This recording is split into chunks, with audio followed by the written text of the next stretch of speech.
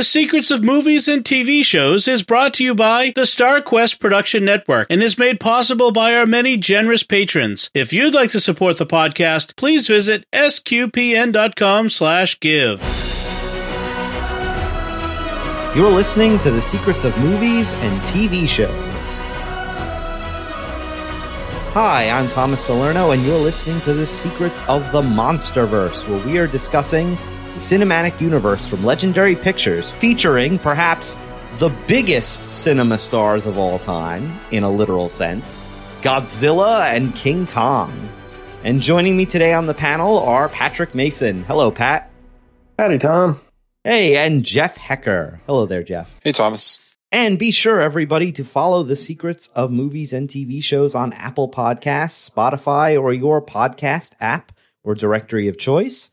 And you can follow the show on the StarQuest YouTube channel as well.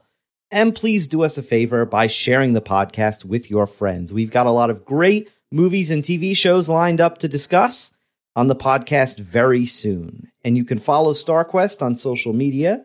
We are on Facebook at facebook.com/StarQuestMedia, or on Twitter /X, where we are at SQPN, or on Instagram, where we are at StarQuest Network.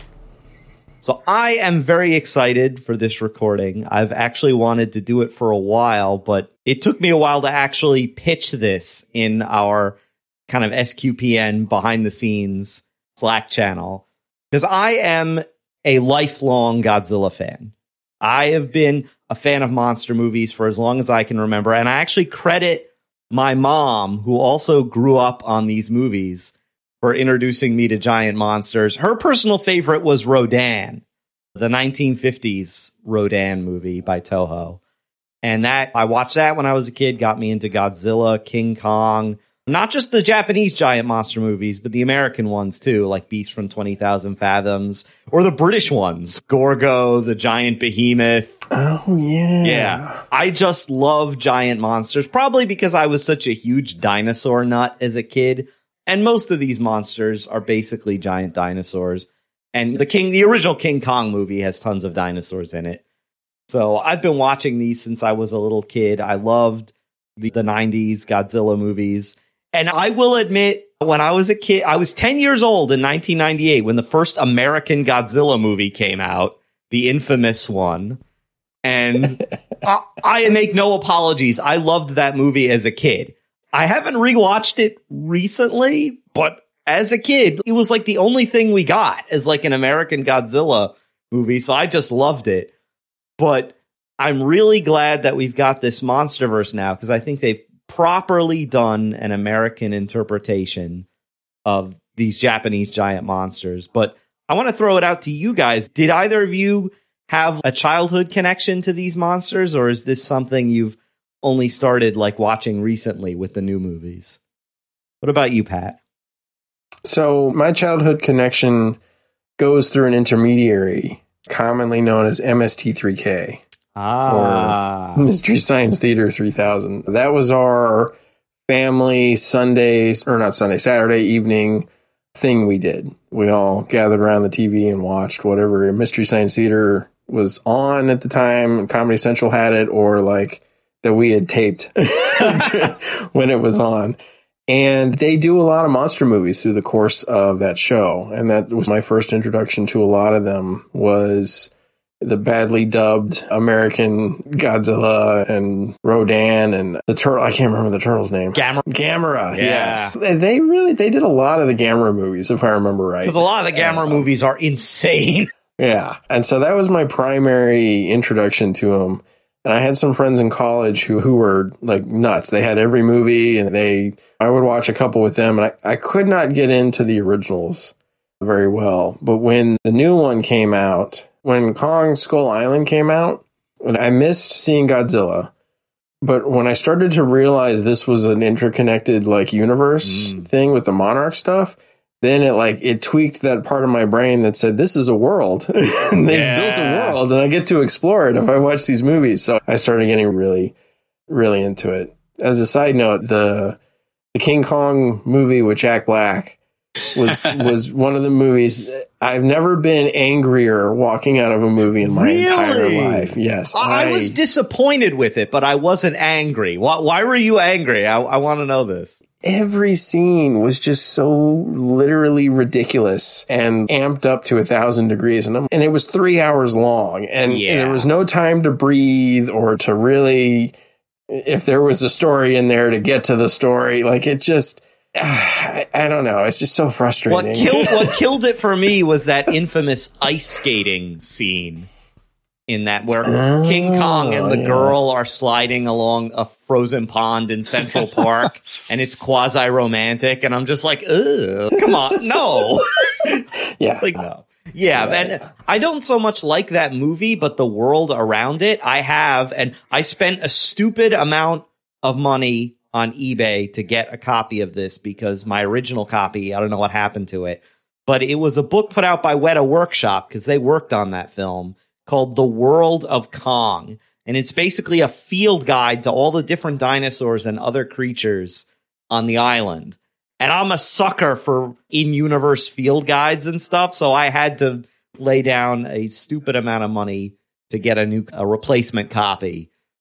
But yeah, that's the thing. For a while, we didn't really have a lot of giant monster movies in America. Sometimes you'd get one of the Japanese ones in theaters. Like Godzilla 2000 came out in American theaters. And I saw that one in theaters. That was great. But you didn't really get a lot of American-made giant monster movies until, I think, Pacific Rim. And even for a while, they were toying the idea of tying these new Godzilla movies into Pacific Rim. They ultimately didn't go that direction. I'm glad it's its own thing and is not with the bag. I like that Pacific Rim is its own kind of cool universe. You don't need...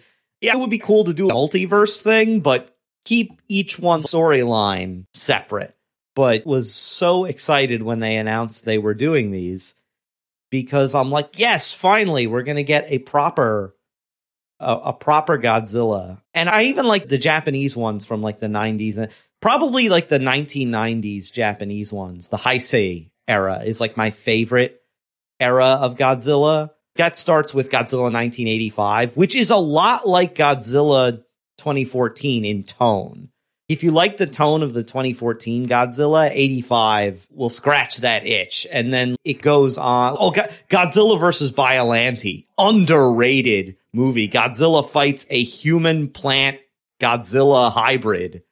It's with a subplot of Arabian oil chic assassins.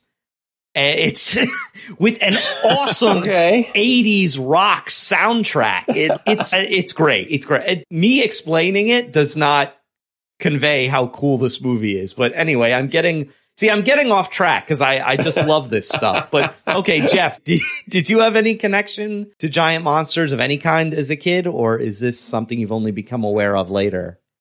I'm trying to think of the first giant monster thing that I was a fan of. It's not really monsters per se, but Jurassic Park, or like I love Jurassic Park movies and the giant dinosaurs and giant creatures and such. And then it's monsters per like Godzilla type monsters, but I was a big Power Rangers kid. That came out right when I was a kid. So like I saw Power Rangers. Mm-hmm. So like they had all the monsters there. And then the Godzilla connection, I'm pretty sure this is the first Godzilla thing I saw did y'all ever watch like the 1980s Hanna-Barbera cartoon Godzilla? No, I've seen clips of it more recently, but I'm aware that it existed. Yeah.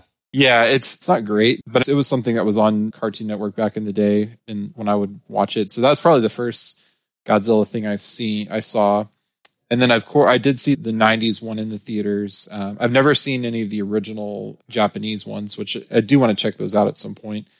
But yeah, the first one I probably saw was the 90s one. And we were joking beforehand. At one point, I owned the soundtrack to that movie. So I did own some Godzilla merch there. And then, y'all mentioned Pacific Rim, which was great. And I love that. So I was definitely excited when they rebooted it again, but in a better way. And I only saw Godzilla in the theaters. The rest I've seen since then. But yeah, I've really enjoyed those. And there's actually, I don't know if y'all seen these, just as a small tangent, there's some anime Netflix films for Godzilla. that are like far future, where humanity's left Earth because of. I think in this one, Godzilla is more of a. I've seen the first couple. It's been a few years, but Godzilla is more of a villain who is part of the reason humanity left Earth, and they have to like go back with the help of some aliens and find a Mecha Godzilla to retake their home world, kind of thing. Yeah, I wasn't impressed with the first of those anime movies, so I didn't watch the other ones. Okay, but I think I've seen the second. I think there are 3, and I've seen 2, but. Yeah, I was just going to say I'm a big fan of just the character, the franchise, like in a looser term, like of all of the Godzilla stuff. So I do want to, and I, of course, have seen clips of the old stuff and never watched the whole movie, but one of the original movies. But at some point I'd like to check those out. But yeah, I've been a big fan of the Monsterverse films. Wish I could have seen more of them in the theaters just because they're I love the big spectacle set piece of them. And I just want to put this one thing out there because I have a controversial opinion. I do not like Shin Godzilla, the new Japanese one. I did not like that film. That's an anime, right? No, you'd think it was because it takes so much from inspiration from contemporary anime, but I feel that's to its detriment. It doesn't feel like a Godzilla movie to me anyway. It feels more like. And it was clearly not aimed at all at a broad audience. This was made for the Japanese market specifically. You can tell, and which is fine. But and I know I'm in a minority in terms of a lot of Godzilla fans love that movie. They swear by it. I did not like it at all. I actually that was one I came out of the theater angry. I was like, no, this wasn't a Godzilla movie. This was like Attack on Titan. Or something. Okay. I do like Attack on Titan. I say that as someone who's only seen clips from that. It's just that it just struck me as there was so much about, and I don't want to go on a huge rant about Shin Godzilla, or I'll be doing that all night. But I am excited for Godzilla -1, the next Japanese one that should be coming out. I think this year or next. They released a trailer for it, and it looks like they're going back to Godzilla's roots. It's set in the 50s. So it's a period piece, and they're getting back to his roots as like a post-atomic kind of monster. So I'm glad to see that. That's another thing. Like the Shin Godzilla relies heavily on you knowing a lot about the Fukushima nuclear disaster, which is interesting. But I felt that the allegory was so heavy-handed, it hits you in the face like a brick. There was nothing like subtle about it. But anyway, I like though that these American movies are clearly set up as a cinematic universe, because that's what the original Godzilla movies became. Like, of course, I'm sure they planned the first one in 1954 as just a one-off monster movie. But the popularity of it, both in Japan and in the United States, became so phenomenal that they had to start making sequels. And the production company started making other monster movies. Mothra, Rodan, that were initially unconnected to Godzilla. Then finally, in Ghidorah the Three-Headed Monster, they brought all those monsters together in like an proto-Avengers style team-up movie. So Godzilla movies were doing the epic hero crossover long before like it was ever thought of here in the States, and you could even attempt something like that. And in terms of cinematic universes, because of the success of the MCU, every studio thinks they have to try and do one. There was that ill-fated attempt to resurrect the Universal monster cinematic universe. And then and DC's cinematic universe has always struggled to find its speed. So how do you think that Legendary Pictures and Warner Brothers have handled the Monsterverse as a cinematic universe? I think part of it is just you have the initial draw of Godzilla. Like people who've never seen a Godzilla movie or anything Godzilla, they know who Godzilla is just from the cultural osmosis of pop culture, or not even pop, just like general culture. So I think there's that draw of you have people who haven't heard of it but may be interested. You have people who are fans of it like us who will go and see it, and they'll bring their families especially as they start to have families and such. So I think And just they're well made. Even the middle couple, or I guess it might have only been the third one, the first Godzilla after Kong. I forget the specific one. King of the Monsters. Yeah, that one, it wasn't the best one, but it's still a well-made, like, it looks awesome. Like, if you're there to see monsters fight, and you get that in spades. So, I don't know. I think it's hard not to, I guess I should say it's hard not to mess up, but the 90s Godzilla existed and obviously wasn't continued in any way. Except for the animated series. Yeah. Godzilla, the animated series, is actually a lot of fun. It's better than it has any right to be. Yeah. But yeah, I think it's just a lot of things. But ultimately, like, the movies, they look cool. It's a fun movie to go see, and just, it's an experience, I feel like, to just, and I feel that way about a lot of movies. I enjoy going and just seeing a movie just for the experience of seeing it in the theater versus seeing it in my house. And unfortunately, I didn't get to see as many of these, but I definitely planning to see the next one in theaters when it comes out. What do you think, Pat? Yeah, I think they learned from what the MCU did well and from what Transformers and the DCEU did very badly. I think they learned that pacing is really the ultimate guide, right? And so they start with Godzilla, right? And it could be a standalone film, but maybe not. And they do the same kind of thing Marvel does, where they plant that Easter egg, which is John Goodman sitting on a beach in the South Pacific watching a nuclear blast, right? And then Kong Skull Island comes out, and it's set back in the 70s, right? And it's not even, there's no obvious direct connection until Goodman shows up on the screen. And unless you've put that together, you're like, wait a minute, until you get further, until the very end of the film where they talk about the Monarch program and everything. And I think the way the MCU sort of slow rolled into this is a bigger universe, and the way the MCU jumped times with Captain America and the other Avengers. So I think they did that really well. And they also, I think they've done a good job of not overcrowding the movies, which is the big problem the DCEU had, which is they were jamming too many movies within one movie. Like, any given movie was like at least 3, if not 5. Except Wonder Woman was really the only one that was a single movie. Man of Steel, okay, that one too. But the rest of them, even Aquaman was at least 2 movies. But they did a good job. Like, even when you got to the big all the monsters show up movie, it didn't feel like they were cramming all of that in. And in the Godzilla versus Kong, even though you have Mechagodzilla show up, it didn't feel crammed in. It didn't feel like I was being forced to watch 2 movies when I should have been watching 1. No. And then they learned very well what Transformers never seems to learn, and that is, I am watching this movie to see giant things fight each other. I'm not here to hear dialogue. I'm not here to hear a bunch of wisecrack jokes from some teenager or 20-year-old kid. Yeah. I'm here to watch giant monsters fight each other. And that is the focus of the films. And I love how one of my friends put it. I think I Godzilla King of the Monsters, I walked at it, and I was like, yeah, it was good. I just, the dialogue wasn't great. And he was like, what are you talking about? The dialogue was great. It was, okay, you got me. That was the important dialogue. And so I think they've done a good job learning from both the good and the bad from the other MCUs. And you don't have to do it that well, right? This isn't a product we're all expecting to be absolutely amazing, right? And you go look at the original Godzilla, and it's a lot of fun, but it's not the most amazingly produced movie ever made.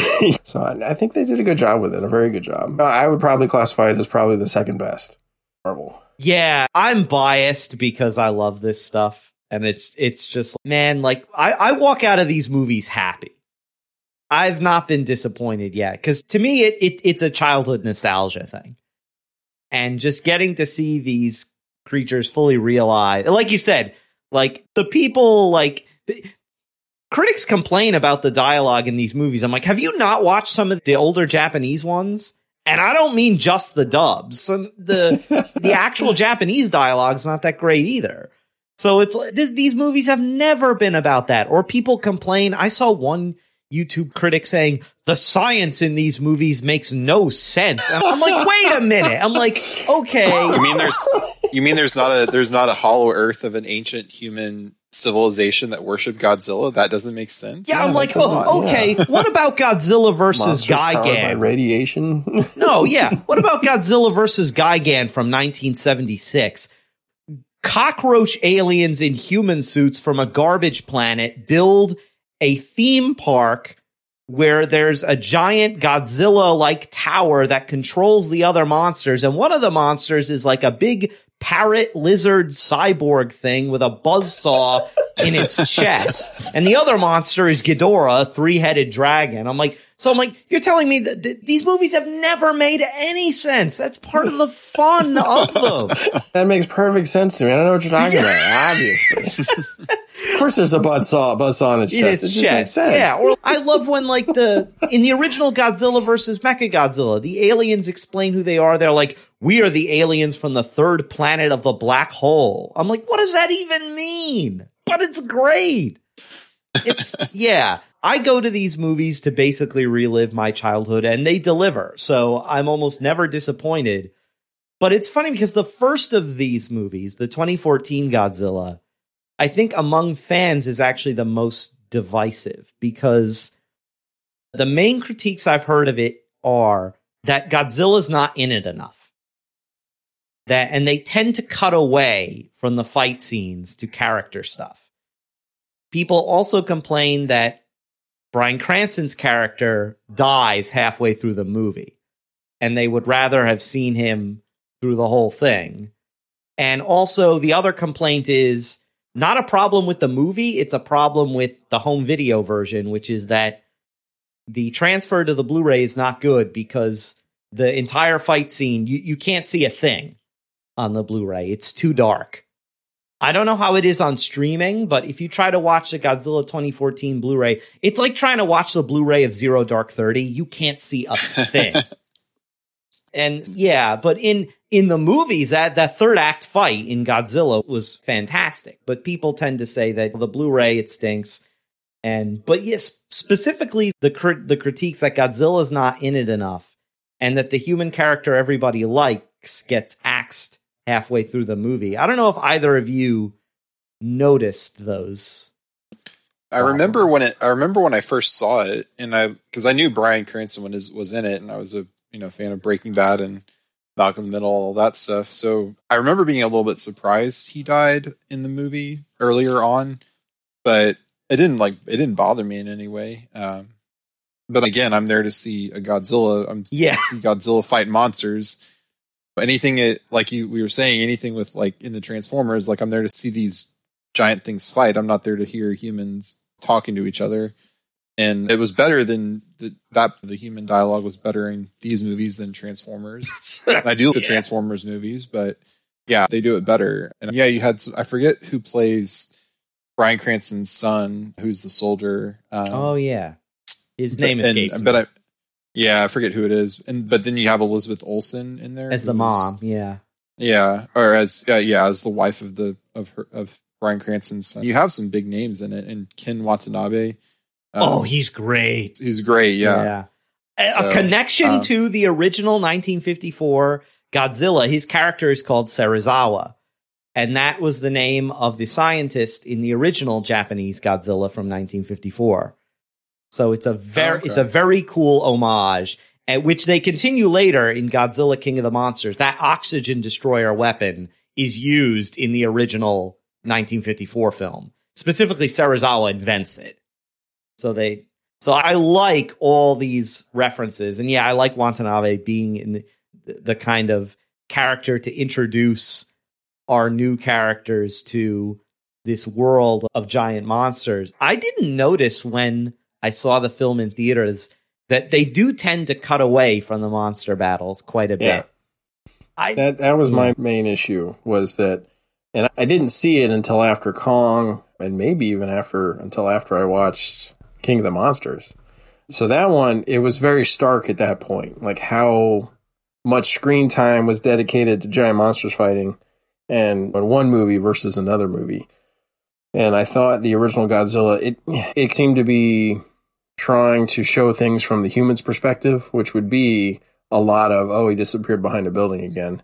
Yeah. But while that's interesting and cool, and that I feel like there were a lot of alien-ish kind of movies in that time frame that had that same sort of feel to it, where you never really Cloverfield, and there were Battle Los Angeles. God, there was another alien movies where you didn't really see the aliens very much because you were on the shoulder of the humans, and that it felt like it was shot in that sort of a way, which is not as fun for a Godzilla movie. No, yeah. It's just the big aerial showing the two giants fight each other. I'm actually interested, Pat, to get your opinion on how they handled in the first sequence of the movie, the nuclear meltdown. Because I know you are a nuclear engineer. Yeah, anytime I walk into a movie and I know there's going to be a nuclear aspect, I have to shut that part of my brain down, because I'm like, if I sit here and analyze this, I'm going to hate this thing. It was interesting. Part of me was like, okay, first off, you don't have those kind of safeguards where it's, oh no, you're going to lock your wife in there and you're going to have no chance of getting her out. I'm like, that's not how this stuff typically works. Like the airlock systems and then the way the meltdown was, I'm like, that's far too explosive. Meltdowns are slow creeping terrors. They're really more of blobs if you want to associate them with a giant monster. Oh yeah, the blob. Yeah. It's really more of the blob, and it's like about containing the blob is really what you're trying to do. And so the concept that it was explosive or semi-explosive was a little, I was like, ah. And like you can get there if you're at a power plant and certain terrible things go wrong, but for the most part, especially at a research facility with a nuclear reactor, you're not going to have an explosion. No, yeah. That doesn't make. And of course, the silly to the nth degree, but again, this was in the Japanese ones, is that these creatures eat radiation. And not only does it not kill them, it makes them stronger. Which is funny because the characters in the movies never seem to realize this. They're always like, hey, let's set a nuke off next to Godzilla. That'll kill him. I'm like, no, it'll just make him stronger. It's going to supercharge him. Well, that's what they realize in King of the Monsters. That's how they heal Godzilla. Let's heal him, yeah. It's supposed to be like the Bikini Atoll nuclear test, and it has the anti-Godzilla graffiti on the atomic bomb, and I like that an atomic bomb can go off right next to Godzilla, and it does nothing, but essentially makes him a whole lot stronger. I like that they worked in the kind of sort of period type looking footage for that, especially I think it's in the opening sequence where they have all the film grain and it's in black and white. That's really neat. Yeah, it's funny because I don't think, like, I've watched that footage on my own because of my background, and that's why I could pick out John Goodman as quick as I did, because I'm like, he's not there. Who is that? That's John Goodman. Like, what? Yeah, they reshot this sequence. Yeah. See, but when you're talking about that, I don't know that I realized he was, and maybe he was in post-credits or something. I don't remember John Goodman being in Godzilla. I remember him in Kong, but just that opening sequence where he is like sitting on the beach wearing the glasses with all the other people, and it looks almost exactly like the actual footage. But because I've seen the actual footage, I'm like, something's not right. Wait a minute. And then he shows up in Kong, and I'm like, oh my gosh, this is awesome. Yeah, so now the real question is, with Oppenheimer coming out, are they going to somehow put Oppenheimer into the Monsterverse? Interesting connection with Oppenheimer.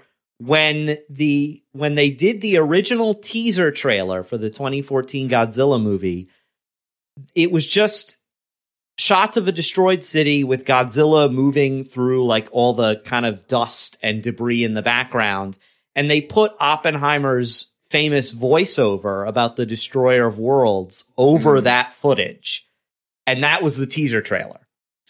Interesting. Yeah, it was I just want to I want to see the version of Oppenheimer that has him knowing that it's about a monster and building the bomb to fight the monster more than anything. Nice. Somebody needs to do that now. That's amazing. What was that? It was a really short set of cartoons. It was like The Adventures of the Amazing Screw-On Head. Oh, It strikes me as one of those storylines. He's working for Abraham Lincoln. I liked how, with the human plot, like, unlike a Transformers movie where I just want all the human beings to die, in this movie... It's so true. Yeah, I actually got kind of invested in Bryan Cranston's character and his son, especially because Bryan Cranston's character, he firmly believes in all this stuff, and his son just can't get on board. He thinks his dad's crazy, and his dad kind of became so obsessed with this, he ruined their lives. And the whole theme of family kind of runs, and I felt that they did a good job. Of course, you're there to see the giant monsters, but I felt they did a good job of at least giving the human storyline some weight to it. You want to see Soldier Guy get back to his wife and kids, and he's a competent person who knows what he's doing, so you can get on board with what he does. Oh, I don't know. Do atomic bombs really have those clocks on them, Pat? That they... No, I guess not. No, generally not. I guess if you want to put one on one, you could, but why would you? Yeah. Because the whole third act is about them trying to get to the loose nukes so they can shut off this clock that's slowly counting down to zero. Yeah, that mechanism that they... Like, oh, this is a really old one, and it has the clockwork mechanism. I'm like, no, they did that. But again, yeah, if you start to pick apart these movies, but it's like, why would you? Exactly. Yeah. I'm just going to turn that part of my brain off. That's okay. Yeah, funny enough, I really loved how they handled the radiation stuff in Godzilla King of the Monsters. Oh, okay. With Godzilla down in the sunken city that was super irradiated. He was trying to, and the scientist takes Serizawa bomb to him. Yeah, I thought that was like already bought into, radiation makes this guy stronger for some reason. Like the Hulk, yeah. Right. Gamma rays. And that this was like, I liked how they handled that this was obviously a sacrifice. And this, if you went in there, you weren't going to come out. And yes, this is, you're treating radiation correctly. Yeah, it was a total inverse of the ending scene from the 54 movie where Serizawa goes down to an sunken area with the oxygen destroyer to kill Godzilla. And they very cleverly reversed it in this movie where he's going down with the atomic weapon to revive Godzilla. In both cases, he sacrifices himself. But that's what I love about, especially about King of the Monsters. The director of that movie is clearly a fan of the old Japanese ones. And if you're like me and you've seen most of those, there are so many things that I'm picking out going, oh, there's an homage. There's an homage. It's an entertaining movie on its own, but if you're like me and you just can't get enough of this stuff and you're such a fan of the old ones, there's so much there. In fact, I might actually save Skull Island for... I might just go to King of the Monsters now and then do Skull Island because we're already talking about it. King of the Monsters, I like that it's very much an homage to the older Japanese ones, in the Showa era. Because the first, Godzilla 2014, is more of a darker, semi-realistic take on this stuff. More like Godzilla 1985, or like the original 54 film. Whereas King of the Monsters is essentially a remake of Ghidorah the Three-Headed Monster, which I want to say was in the early 60s. Because it has the same monsters in it. It's Godzilla, Rodan, Mothra, and King Ghidorah are the main monsters, just like in Ghidorah the Three-Headed Monster. And in terms of a remake, it's a really good remake. And I watched a behind-the-scenes video a few years back where they were interviewing the director, and he was talking about how he wanted to give the monsters a kind of apocalyptic presence. And when he said that, he meant apocalypse as in the Book of Revelation. I want these to have a biblical monster kind of presence. And I was like, he gets it. Because wasn't there like it was like a death, like a cult was like worship Ghidorah in this, right? Like they were. Well, that was in the anime. Like, in this, it's more like in the movie. Yeah. I want to say it was like because there were like they were legends, right? No, I'm talking about like before, like in the ancient times. Yeah. There was like a cult that or civilizations knew about Ghidorah and worshiped Ghidorah. And yeah, so it's all, that was very interesting because I'm a big history buff. So I'm like, okay, I could see how if there's a giant three-headed monster in real life, how that might generate that a religion around that. Yeah, And it's almost like that video game. I used to play it in the arcades as a kid. Primal Rage. Oh, yeah. Primal Rage, where it was these giant dinosaur monsters, and I think they got stronger by eating their little worshippers. Yeah. On the screen, yeah. Yeah, that actually, I just thought of this. So, like, you have in Godzilla 2014, you have almost a cult or forming around Godzilla, like not in a religious sense per se, but just like you have Monarch and like you have Ken or Serizawa is obsessed with Godzilla, and then in Kong Skull Island, just to touch on that, you have there was a human because it wasn't there humans on the island that like worship Kong, and I know that's from the originals and whatnot too. And then in this, you have this death. So there's definitely like a religious theme of like worship going on, to either obsession, worship, whatever you want to call it, going on. And that, yeah, I don't know if that we'll see any more of that in the upcoming stuff, but I definitely think so. And because Ghidorah is almost the perfect monster for that, because he's such a diabolical figure. And even in some of the older movies, he always had worshipers, he had attendants who followed him around as like this god of death. And he's like a diabolical figure because he's a mockery of the Trinity. He has 3 heads, but he's one being.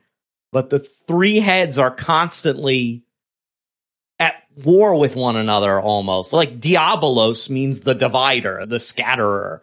He's like this mockery of the Trinity. He's this overtly diabolical figure to the point where I know they did this on purpose. That scene where Ghidorah is awakening Rodan from the volcano, as they pull out, there's like the top of a church steeple, and the cross is set up almost in opposition to this 3-headed demon dragon in the background of the shot. And I was like, wow, that was very stunning religious imagery. That, yeah, Ghidorah, he harkens to the 7-headed dragon of Revelation. He is a diabolical figure and kind of this mockery of the Trinity. And even in one of the Godzilla novels I read as a kid, the novel was called Godzilla 2000, unconnected to the movie of the same name. But in the novel, they explicitly connect Ghidorah to the Antichrist. And in fact, they use one of the Nostradamus prophecies that is said to refer to the Antichrist, to refer to Ghidorah, that from the sky shall come the great King of Terror. And in the fan community, King of Terror has become one of Ghidorah's kind of titles.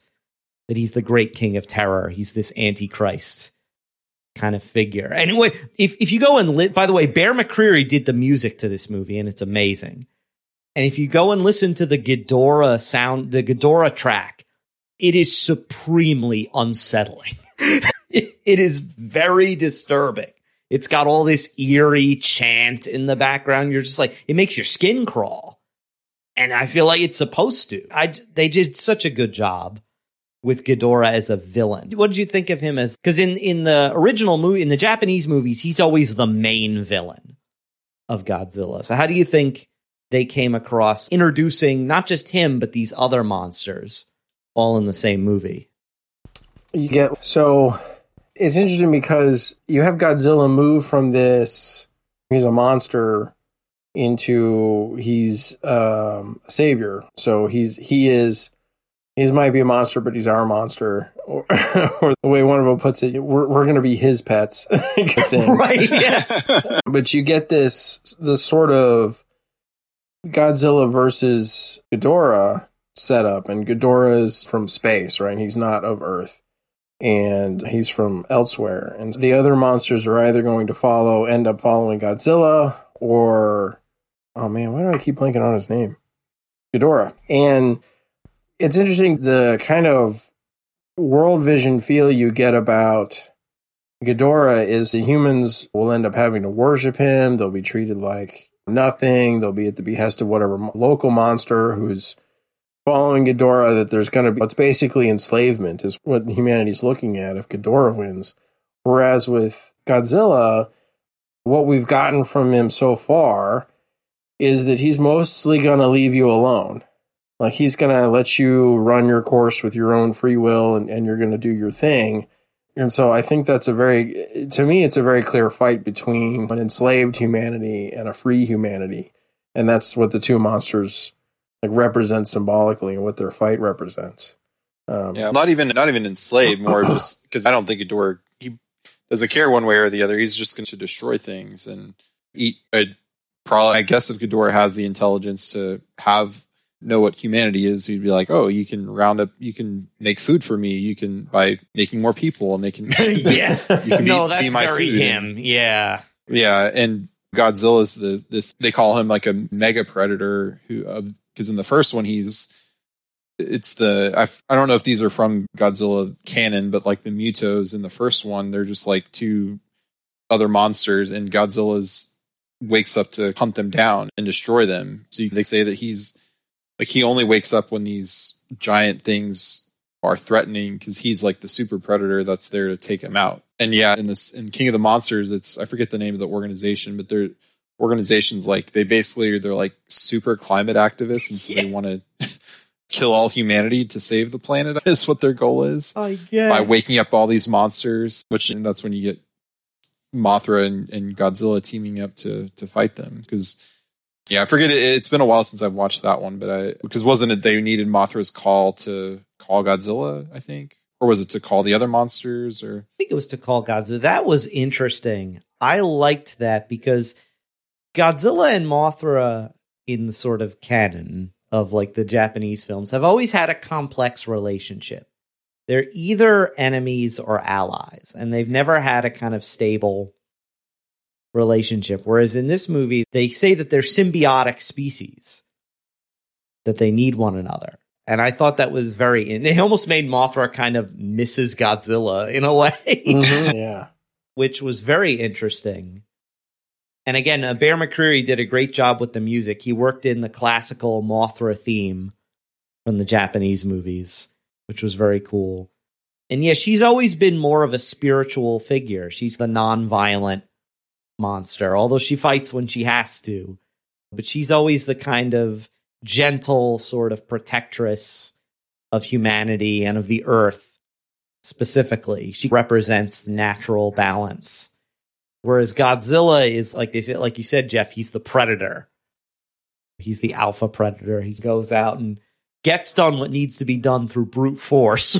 Mothra is, no, let's cooperate with humanity. Maybe that's an option. Yeah, it'll be interesting to see in the future films if they ever talk about how these, like, why are all these giant monsters, like, how are they connected? Because there's some sort of, because the cult organization in King of the Monsters has like a device that will wake up the monster. So there's some kind of shared evolution, shared something or other that will awaken these things. And we see some of that in Kong versus Godzilla, like going into the Hollow Earth, like where Kong comes from, which we can get into that whenever we get to it. But so it's almost like I wonder if these monsters all come from that area and they've made their way into our world, for lack of a better term. Migrated topside. Yeah, there you go. And I expect to see Mothra again, because in the Japanese movies, she always reincarnates. So I expect to see her again. Mothra can never be truly killed. And I believe in the end credits where they're showing all these news clippings in King of the Monsters, I believe they show Mothra's giant egg in one of the news clippings. Yeah, because mysterious giant egg washes ashore. I'm like, there she is. She'll be back. In the film, wasn't she a cocoon? Like, she was in a cocoon or chrysalis or whatever. So it's like it's not the same Mothra probably that Godzilla may have known before. It's like the immortal with their human, or the immortal with the mortal who's been friends with all of the mortal's descendants throughout all time. Like, yeah, it's the same kind exactly. Yeah. And by the way, before I forget, the funny story about this movie is that, so whenever they were coming out with a new Monsterverse film, my brother and I would go to see it together. And in the cars, we drove to our local movie theater. We would play Blue Oyster Cult's Godzilla, hoping against hope that it would be the end credit music. And when it finally was in King of the Monsters, we both cheered out loud. I was like, yes, finally! Go Godzilla! That was just that was perfection. And King of the Monsters is probably my favorite out of the four of them, just because of how heavily it's referencing the 50s and 60s ones, which I grew up on. But Kong Skull Island is also really cool because it's the kind of King Kong movie that we haven't seen before. It's a Vietnam War movie that happens to star King Kong. Or actually, I think just Kong. I think legally Universal owns the title King Kong. So they can only, Warner Brothers can only use Kong. But anyway, I'm just going to call him King Kong. It's such a cool movie. It's a Vietnam War movie with monsters, and it has those themes of revenge and war, brutalizing people. Samuel L. Jackson does a great job as like the revenge. What did you guys think of that? Of this whole kind of revenge quest against King Kong? It's hard to hate Samuel L. Jackson doing anything. So that's true. Even though he's a villain, you're like, it's Samuel L. Jackson. He's fun to watch doing whatever he does. Sort of. I think it speaks very. I think it does a good job doing the morality tale, which is that revenge often ends up as a worse fate than you were hoping to get, and not just for when you set out for revenge, dig two graves, as the saying goes. Yeah, exactly. Because that is basically it goes from being we're on a rescue op to I'm going to take this thing down no matter what because it killed this guy, and now it's killed this guy and this guy, and now this guy and this guy. And you're like, at what point do we just call it quits? He's Nemo and Moby Dick. That's right, yeah. And again, awesome soundtrack with the classic 70s rock and roll. That was great. When I first heard this movie, it wouldn't be the kind of Skull Island from the black and white 1933 King Kong. There's not going to be any true dinosaurs on the island. I was a little bit disappointed, but then when I saw the movie, it was great. I like how they first introduced the Hollow Earth thing in this movie. And you have the main sort of monster antagonists, or these skull crawler creatures, which are they have no arms. They just have giant legs, and they look like these serpent things. The final fight between Kong and the big one is he disembowels it by reaching his hand down its throat and pulling its guts out. I can't. Your skin is impenetrable, so I'm going to make your insides your outsides. That's how I'm going to win this. That was a hard PG-13. Like, I'm surprised it wasn't R. I felt so bad for when I was in that theater to the family with little kids in front of us. Especially when the skull crawler vomits up the corpse of that one guy. Yeah. Good grief. I was like, whoa. I mean, I remember as a kid, Jurassic Park was the first PG-13 movie I saw. Same. And thinking how that's like PG-13 and this is PG-13. Things, and not for the better. The ratings have gone in a worse way from a moral perspective. But yeah, it was... Yeah, and I've only seen it the one time, and I didn't get a chance to rewatch it before this. But yeah, I remember really enjoying that one as well. And yeah, I need to go back before the next film comes out to revisit all these, because they're just a lot of fun. You're there to see, and it's good that they're getting these like big name or like decent caliber casts to be the humans that you don't really care that they're there. Like they're just that little bit of flavor. And along the way, and not to knock, I think Shia LaBeouf is a fine actor, but yeah, the Shia LaBeouf from Transformers is not the best, and it's not all his fault necessarily. It's just the dialogue and such, but I feel like their caliber, these films' caliber is much better than the similar type of thing in the Transformers or whatever other big franchise involving like giant things and humans. I can't think if there's any other ones, but what I loved about Kong was and what I love about the monster movies in general is there is a very strong theme of, amongst the humans at least, friends and family. Yeah. Like there is, obviously in the first Godzilla, it's very much a family, like trying to get back to each other. Through the course of King of the Monsters and Godzilla versus Kong, that you have the family stretch between those two movies, what happens with the family dynamics when it breaks up and the problems that causes. And the sticking together, and in Kong Skull Island, I like the theme of friendship that runs through both the Vietnam folks, right, the U.S. military folks, but also the original World War II American fighter pilot and the Japanese fighter pilot who at the very beginning are like literally at each other's throats, one with a sword and the other with a gun, and they get stopped by Kong. And by the end of the movie, you find out that they were the best friends one could ever have, kind of a deal.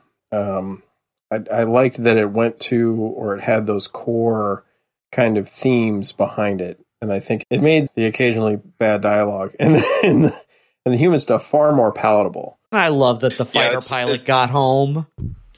I loved that. That was brilliant. Yeah, it's funny that now we're with King of the Monsters, and I'd forgotten that. I forget the actor's name, but he's always going to be Coach Taylor. I forgot that Coach Taylor was in that because my wife and I were watching. We watched Friday Night Lights right around when King of the Monsters was coming out. So it was like the whole movie. I'm like, it's Coach Taylor. He's a good dad in that, and good dad in these films. So he's just a good dad energy there. King Kong has always been the most humanized of the giant monsters. He's always the giant monster with a heart. And they continued that both in Kong Skull Island, but I think more so in Godzilla versus Kong, where they give him the relationship with the young deaf girl, this kind of friend, that he has. And they always want, because Godzilla, like, he's hard to identify with. He's a giant lizard who breathes fire, but giant radioactive who lizard. doesn't, who really doesn't connect with the humans at all. No. I guess he's the only bit of connection you really get is with Serizawa in King of the Monsters blowing the nuke up. There's that little bit. How much did Godzilla really connect with him? Yeah, I felt like with Kong, you get that sense of Kong as a character, and the whole lore thing of there being a war between the Kongs and the Godzillas. I want to see more of that, which I assume we'll get more of that in the upcoming sequel. But and the axe made out of a Godzilla spike. Like the spines. Yeah. Yep. I love the fact that Kong effectively, he's part family with some of the humans, but then also they turn the quest into him finding his family. Now, granted, he comes to find that he's pretty much the only one left. But a lot of them trying to get him to go down the hole is telling him that his family's down there. And that you get the feeling that unlike maybe some of the other super creatures who are reptilian or insectoid or something else, whatever they are. Birds. Yeah. That Kong really is, he is a giant primate effectively. And so the concept of family is important, right? Amongst mammals for the most part. You're always going to find exceptions. But primates more than a lot of the other mammals. And that being a driving force for Kong, I really liked that. I liked that and that made him way more humanized than a lot of the other creatures. And it continues that through line you were talking about of family being like the theme of this series. And we could see in the next one, we could see Godzilla may have found, or Kong may have found some surviving group of apes, the giant apes somewhere, and maybe taking a wife or a mate and starts having little Kong babies. They could do Son of Kong, which was, I think, 1934, where it was an albino Kong. That was pretty cool. But again, I think Universal owns that, so they can't use it.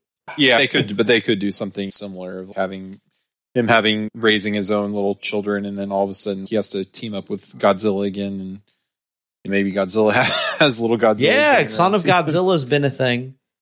So I think they will do it eventually. Another theme that's run through a lot of the Japanese ones, and they also continue in this series, is the idea of sort of man versus nature. And you saw they had the eco-terrorists in Godzilla King of the Monsters. And then in Mechagodzilla, you have this idea where the people behind that Apex Corporation feel humanity is threatened in its role as the dominant species on the planet.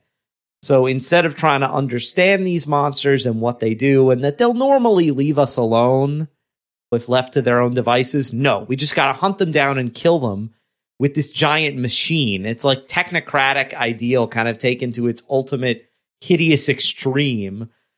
But who had the stupid idea at that company, they're like, hey, you know what? We'll have the robot's brain patterns be those of the demon dragon from outer space that tried to destroy the Earth. Yeah. Yeah, it's almost anytime you need that contingency plan to fight your ally who could become a bad guy, and then that ends up blowing up in your face. We see that in DC with like Superman and Superboy, except Superboy's a clone, and when he gets his mind, he can go crazy and do bad things. So maybe we shouldn't have done that in the first place. But yeah, I should have suspected they would throw Mechagodzilla into that film, because I know they don't want to really answer the question of who would ultimately win, Godzilla or Kong, because they don't want to have to answer that. So I think that would cause too much fan drama. Yeah. That's like you end your potential future things with Godzilla and Kong, because you could always have them have a rematch and then in the future and future properties. But if you like definitively have one beat the other, then you close that loop in some ways. Right. Even in the original 1963 King Kong versus Godzilla, it's a draw. It ends in a draw. There's no definitive winner. They just need to do the Rocky 3 style punch out at the freeze frame. Go down. But I felt they handled it well, where Godzilla kind of wins against King Kong, but then Kong gets to beat Godzilla by defeating Mechagodzilla. So they both give each of the monsters a win, and I felt that was well handled. It sidesteps a lot of the fan drama that would no doubt explode. Yeah, and then obviously some Kongs had to beat some Godzillas at some point, because there's the bones, assuming that it's not just a skeleton that they are a dead Godzilla they found. Like, I'm assuming it's much cooler to have a Kong having a war of Kongs versus a war of Godzillas, and having the Kongs at least have some victory in it to make an axe out of the spine of a Godzilla. So. And that it can deflect the atomic breath. Yeah. That's great. That was so cool. Yeah. and it was going with it. I'm like, that's what that's for. Yeah, it's so cool. Yeah, I'm hoping the daughter from the last two movies is like the main female lead in this coming one. Because we've seen her. She's a little girl, and she's used as we need to keep her safe in the first movie. In the second movie, she goes on her own like crazy adventure with her friends and a conspiracy theory nut, which was just a lot of fun. Yeah. And then in this one, I assume she's going to be like one of the lead people with Monarch or the scientist or something. So it's been interesting watching the characters evolve. And what's his name? The Japanese scientist who's blanking on his name. Serizawa. Yeah, Serizawa. Be a connector in the films. It reminds me very much of Jurassic Park. They've got that one, I don't know if he's Japanese. Malcolm. Oh, Dr. Wu. Dr. Wu. Jurassic movies. Oh, yeah, and he just slowly, I don't know if he's in 2 and 3. I think he's in 3. I'm not sure if he's in 2, but he just keeps showing up and he's slowly connecting all the films together. Yeah, I forgot the daughter was played by Millie Bobby Brown. Yeah. So, yeah, she definitely could be like that kind of main, take the lead scientist, whatever kind of role. That would be really cool. Yeah, the next film, which is supposed to be next April, they've gone full on Japanese Godzilla film with the title, because it is Godzilla X Kong, The New Empire, is the name of this movie, which that's like straight out of Godzilla Tokyo SOS, one of the Japanese titles. That is, I don't know what to expect. I think I have the log line here. I don't know if you want me to read it. Oh, yeah, please. So this is just from Wikipedia, but it looks like this is from the synopsis or log line. This is from like over a year ago, so who knows what's changed. But it says it follows the explosive showdown of Godzilla vs. Kong with an all-new cinematic adventure pitting the almighty Kong and the fearsome Godzilla against a colossal undiscovered threat hidden within our world, challenging their very existence and our own. The epic new film will delve further into the histories of these titans, their origins, and the mysteries of Skull Island and beyond, while uncovering the mythic battle that helped forge these extraordinary beings and tied them to humankind forever. Wow. Okay. It's going to be Cthulhu. Could be. I'm wondering, are they going to pull another monster from canon, or are they going to invent their own unique threat for this movie? Because there are a few other monsters who could fit the bill, but I feel like they're going to want to invent their own unique creature as like this primordial threat thing. Yeah, I don't know. They could do Destroyer, but he's too tied into the oxygen destroyer device. So I don't think they'll use him. Could be Barugan, but he's too obscure. I'm trying to think like back in my head of the other villains from the Godzilla movies who they haven't used yet. Ghidorah and Mechagodzilla are the big two. Yeah. I'm wondering because they did, I don't know if you guys, I think it was called Underwater. The movie that came out a couple years ago, and it had the gal from the Twilight movies. And effectively it was like they were part of some mining company at the bottom of the ocean, and they get cut off from the surface, and they have to walk on the bottom of the ocean for 9 miles or something to get to the rescue ship. And in effect, I don't want to spoil it, but they encounter a lot of stuff down there. And I'm wondering, I don't know whether it's good or not, because I've only watched those parts. But yeah, I'm wondering if they're going to bring in something from some of the other. Because it doesn't seem like they could use any of the monsters from King of the Monster, because those are all, they basically said they're all more or less subservient to Kong. And yeah, it's a really good question. Like when I always think about like the deep dark monster that's hiding in the earth, I always go to Cthulhu. And he might be in the public domain, so they might be able to use Cthulhu. I believe the original story written by Lovecraft is in the public domain now, because he is on the line, like his stories. And I want to say about 10 years ago, we were about a quarter of the way through his stuff. So we're probably through quite a bit of what he's written. The problem is, after he wrote stuff, like most of what we consider as Cthulhu mythos is actually written by people who are not Lovecraft, who are people who came after him and built onto his stuff. And all of that is not in the public domain. Yeah, I just hope they don't do something like where it's like they find that the original villain that is everybody has to fight against is God or something. Something like that. Full Star Trek 5. Yeah. Right. God, or like a starship. Isn't that what basically happens in Eternals? I haven't seen it, but God the Eternals in that one are like, they're just they're like a super advanced race of aliens that are responsible for creating galaxies and like basically continuing the universe. But for a new Eternal to be born, like a planet has to die basically. And then the Eternals is about they're kind of soldiers who decide to like, they love humanity and decide to rebel against and to try to save humanity from that impending death. Yeah, there's a series in the comic books that, if I remember correctly, it explains why Galactus exists. Because he effectively goes around destroying, because I think they're called Celestials. Oh yeah, Celestials. Yeah, the Eternals are like the warriors. The Celestials are inside of a planet, and the people, I'm trying to remember, sentient beings. They're like the psychic energy that it needs to emerge. Yeah, and eventually it emerges and kills everybody on the planet. And so Galactus was more or less put into motion to go around wiping out enough people from the planets in order to stop the Celestial from waking up. It was an interesting story. Like, you got to the point where, so I should have been rooting for Galactus. Galactus was right. Yeah, Galactus was right. Yes. Oh, speaking of comic books, there is going to be a Monsterverse DC crossover. In fact, I think it may have already started. It's Godzilla and Kong versus the Justice League.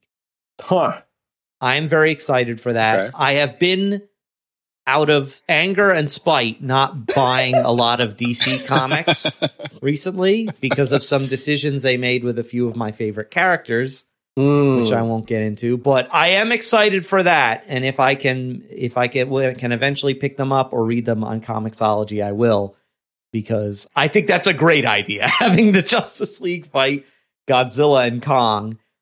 And the other thing we've got coming up is in November, there's going to be finally a television show based on this series, Monarch Legacy of Monsters, will be on Apple TV. If you had told 10-year-old me that there would be like a live action show with Godzilla in it, I probably would have fainted, or I wouldn't have believed you. But yeah, that I definitely am interested in reviewing that when it comes out. So I'm glad that this series has legs, and Godzilla vs. Kong was one of the first movies after COVID that really did well. I feel like people just wanted to get back into the theaters again. And it had that luck to be that movie after a lockdown that everyone went and see. And I'm glad to see it continue. Do you guys have any hopes or expectations for the Monarch show? Not really. Yeah, like I said, I've never seen the original stuff, and so I've only seen the American side of things for the most part. So I don't really have any expectations. That I've liked all the films, so I'm excited to see where it goes. And Apple TV is the three of us. We reviewed Foundation not too long ago, so and I was on Silo a couple months ago. So Apple TV's they're doing it. Yeah, I was on the Ted Lasso one. Go. I like their stuff. I'm interested to see where it goes. I hadn't watched the trailer. I watched it right before this, and it doesn't really say much, but Kurt Russell's in it. Kurt Russell is in it. Yeah. I'm excited for that. Very interesting. I'm interested to see like how they do it. If it's going to be like, I don't know. And my mind is always comparing it to potential other stuff. So is it going to be more like X-Files or more like Supernatural or more like Agents of S.H.I.E.L.D.? What are we looking at here? Because I really liked some of the stuff from some of those. And so I'm curious as to how they're going to do it I'm just very curious as to how they're going to do it. If it's going to be sort of low-level stuff like Agents of S.H.I.E.L.D. was, where it was trying not to steal any of the light from the MCU movies. Yeah. Or if it's going to be... trying to just like touch on and exist alongside. Right. Or if it's going to be more like the current MCU TV shows, which are supposed to be like in line with the movies. And so I'm very curious as to where they're going to put. Yeah. I think it probably will be fairly tied. I think it'll be where, unlike the MCU, where you can see the next Monsterverse film without having seen the show. I don't know if have y'all seen, there's that Netflix like animated Kong Skull Island show. I don't know if I've not seen it. I did not. I don't know much about it. I don't have Netflix anymore. Okay. But yeah, I don't know anything about it really, but I think it just started a couple months ago and it's been fairly well reviewed. From what I saw. Okay. So it takes place in the 90s. Oh. I guess they arrive on Skull Island, and it says they arrives on Skull Island, which is home to large creatures and terrifying monsters, including Kong. Maybe there could be some connections with the next film there, but probably nothing too deep. No. The trailer kind of put me off. One of the quote unquote funny lines in the trailer was when one of the guys is like, "It shouldn't be called Skull Island. It should be called Not Great Island." And I'm like, yeah, what? I think it's more. Yeah, I think it's geared toward. It's geared toward the younger audience, so it is what it is there. Well, that just wasn't even funny for kids. I was like, what? Well, it's like bad funny. Maybe I'm just, I should just turn my brain off. But yeah, I don't have Netflix anymore. They canceled The Dark Crystal, and I got mad. Yeah, I'm still mad about that. You need to get a shirt, still mad about canceling Dark Crystal. Yeah. But no, I'm excited. I think that there'll be a lot of time jumping in the series because Kurt Russell's son is going to be, Wyatt Russell, is going to be playing Kurt Russell's character's younger self. So I believe there's going to be, so we're going to go back to the 60s or the 70s and then also be in present day. I like how in there was a shot in the trailer where they're going through the airport and there's a Godzilla evacuation route sign, which is clever. I like that. We get to see how it's impacting the universe. It's like a hurricane evacuation sign. But yeah, I think there'll be a lot of time jumping, and that could either be very confusing or it could be really good. I don't think we'll see a whole lot of Godzilla in it. I think they'll save him for those kind of big moments. I hope we get to see some new monsters though, because I do want them to move away from always relying on the established Japanese monster cast and introducing some other new monsters like they did in the first film where you had the Mutos, who weren't too interesting, but they were different. I hope we get to see some new monsters. We get some glimpses in the trailer, but you don't see enough of it for me to really make much out of it. Except I think one's like a giant spider, which could be Kumanga from the Japanese films, or it could be an original monster. Sure. Yeah, I imagine they're probably going to use a lot of them from Godzilla King of the Monsters. A lot of the monsters that just showed up in the background on news clippings and the TV newscasts and whatnot that you saw very brief glimpses of. At least that's what I'm expecting. Yeah, and maybe they'll bring in some of the characters who were in King of the Monsters, like on the science team. Maybe some of them will make an appearance, or we could see them explore that under that Hollow Earth civilization where that worship Godzilla. We could see more of that, or yeah, I don't know. It'll be interesting to see. Yeah, and I definitely plan to be here for both the new movie and for the series, because if it's not yet plain to people listening to this, I'm borderline obsessed with this. You like this stuff just a little too much. Yeah. You're the guy from Pacific Rim who is obsessed with the kaiju. Yeah. You're like, these things killed millions and millions of people, but you're like, I'm not saying that. No, yeah. But it's, yeah. Because that guy in Pacific Rim was supposed to be the kaiju geek, the guy who can't get enough of. But yeah, it has such a tie to like deep childhood memories that it's funny because I was into this stuff before Star Wars, before Lord of the Rings. So for me, this is the deep nostalgia. So I'm with Monsterverse to the end.